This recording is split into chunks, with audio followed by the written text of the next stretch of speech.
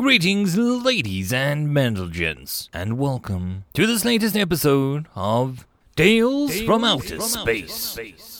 Taken from the subreddit HFY. The links to all the stories will be down below, and as always, I hope that you enjoy. And if you do, please consider subscribing. Story number 1, An Empty Universe, written by Dracagreus. The long history of the universe. There was a great many forms of life that had evolved. Admittedly, life was a somewhat ambiguous term, especially when a semi-self-propagating protocells are concerned. Nonetheless, life in the great and expanding universe has always been incredibly rare relative to a single planet, but incredibly common when considering the universe as a whole. Anything that's happened in excess of a few million times could not truly be considered rare, even if considered over the course of billions of years and somewhere in the ballpark of 2.5 trillion planets, at least at the current point in history, as the number of planets has occasionally contracted and then massively expanded over time. Most of the time, life never got past what you might call the early stages of development. The proverbial script never got onto the page, so to say, and the life in question tended to peter out before it even got particularly good cellular stage going. Few proteins, a few building blocks, maybe even a few cellular components that seemed to work in concert with the simplistic mimicry of what life would eventually be. But nearly always it ended due to radiation, pressure, limited chemicals, or any number of other complicated factors. Often, life appeared, created a few offspring of sorts, and then they all died off in the same day, only to arise again at the same planet, planetoid, or drastically infrequently space junk like comet, meteor, or the like. Still, it happened, and in fact it happened on some planets rather often. Over the course of many millions of years, it seems that, if the exact right circumstances were found, life was determined to occur, if at all possible. So, despite the relative apparent rarity of life in the universe as a whole, life itself was actually rather common. In the long history of the universe, intelligent life was at least not so rare as to be worth all the fuss philosophers and the clergy might put on it, though it was a great deal rarer than life in general. Sure, it's impressive and rare and majestic in the eyes of the poets and those who would put words majestic unironically, but more often than not, life on a planet gets sort of stuck at a certain stage. Maybe it's the environment, maybe it's evolution, maybe that life form never evolved a unified control board sort of system, and therefore had nothing that could easily coalesce into the brain and consciousness into a way of intelligent life, at least so far in the universe, has required. That's not to say that life with a lesser intelligence was particularly uncommon.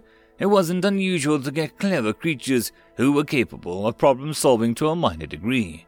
But the consciousness, awareness, and sense of self and others that is generally accepted to be intelligent life was somehow both a great deal less common than might be hoped for, and a great deal more common than philosophers staring at the stars in melancholic despair generally feared. Simply put, intelligent life is rare, but it is rather a large universe out there, so rarity isn't such a big deal as the poets and fearful folks writing about the stars might have you believe. It happens from time to time, but like a protocells, it rarely is capable of holding out and becoming something greater and grander. Usually, or more accurately, nearly always, intelligent life goes beyond the early stages of development.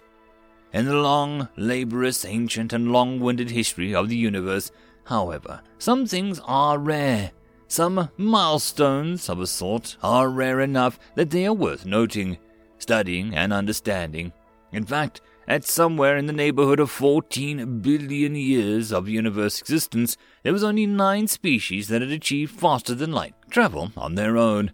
Out of the many trillions of planets that existed, only 9 ever supported life forms that became capable of spaceflight and leaving their own solar system, and eventually mastering faster-than-light travel. The first 7 happened independently, separated from one another in time. Their experience and existence within the firmament of creation was a relative blip, as each species' existence far apart, both spatially and temporally. Each species rose up, mastered the science and technology that would allow FTL travel, and scour the space first near their own star, or stars, considering that 2 of these species had arisen from a binary star system for a generation or so. Then, curious to discover the rest of the galaxy, they would head out to the nearest star, and perhaps even consider venturing into more stars over time, where they hoped to find planets capable of supporting complex organic life. And maybe even meet someone else in this great, cold universe that was also intelligent, and maybe even spacefaring. Usually, they gave up there. They didn't generally try to escape their galaxy, though. Again, 2, interestingly, the same 2 that were birthed in the binary star systems, even managed to venture outside their home galaxies and spread throughout the universe.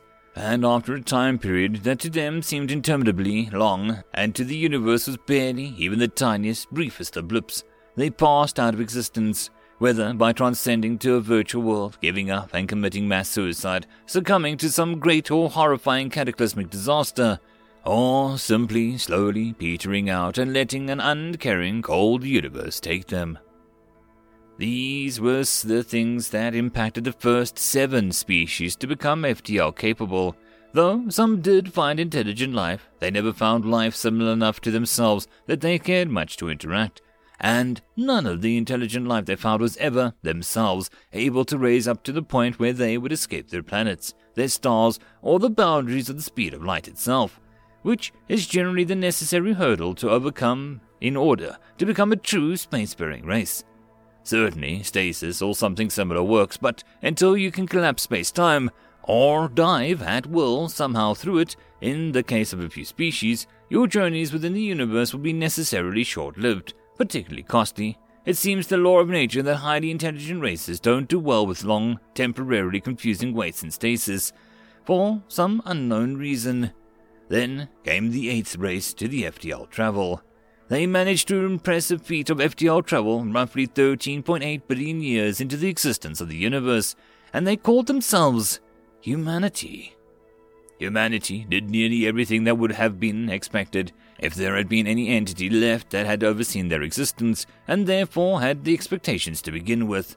There was not, tragically, any such being, and therefore nothing managed to get even the littlest bit of amusement or joy from watching afar as humans cheered and celebrate and jumped around when their first ship reached the nearest star.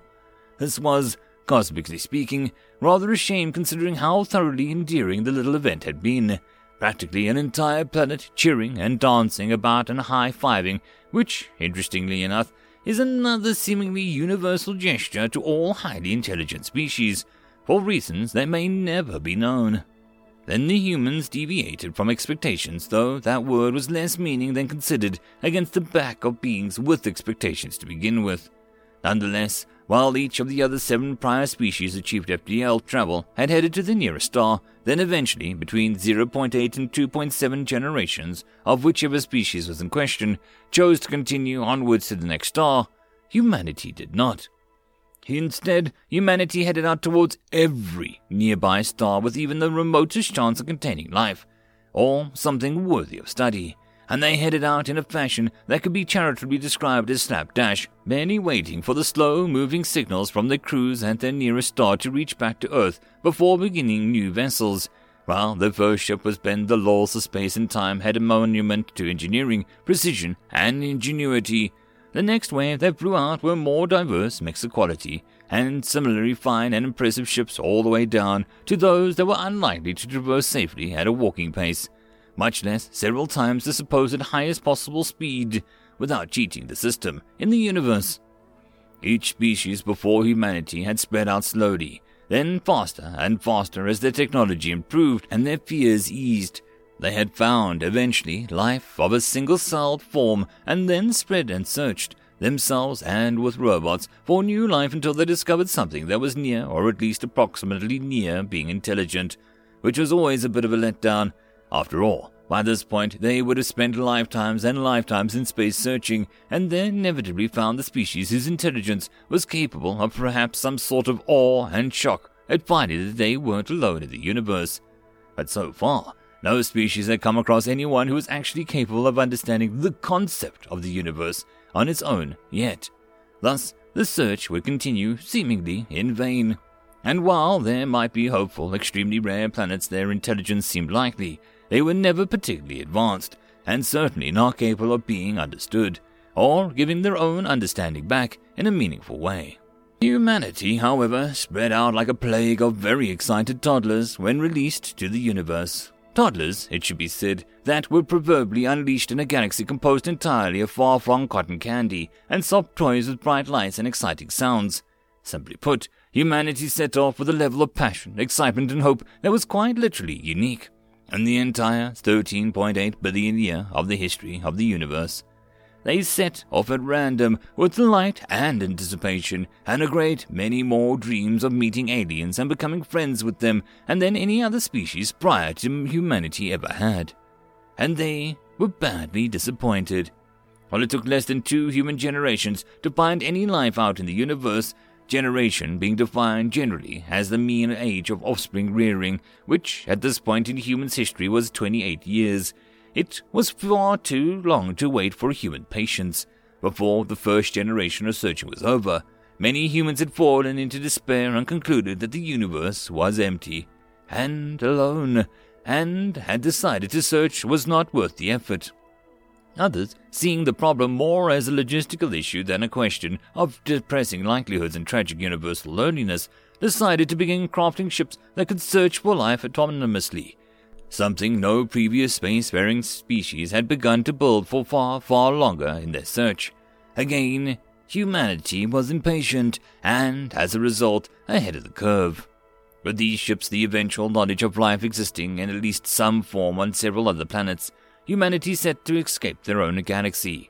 They reasoned, perhaps a bit illogically, that if they could leave the galaxy, they should leave the galaxy, if only to prove that they were capable of doing so. And thus, with tens of thousands of autonomous ships searching for every star system they knew for life, they began the process of sending themselves and their search ships out into the galaxy, as well as into the universe more broadly. To avoid spending ages covering what could charitably be described as a very long search with depressingly few results, let it be said that humanity was persistent.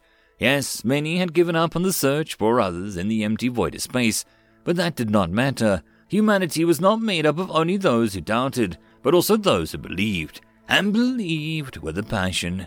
And with advancing technology, passion, and the certainty of belief that they would find others out in the empty void of space, they pushed forward until they broke out of not only their own galaxy, but out of the galaxy cluster nearest to them as a whole, crossing a seemingly infinite space and, like a disease of curiosity and exploration, humanity crossed the universe in its search, with more curiosity, passion, drive, and hope than the entire combined species that had come before it. Sadly, this did very, very little.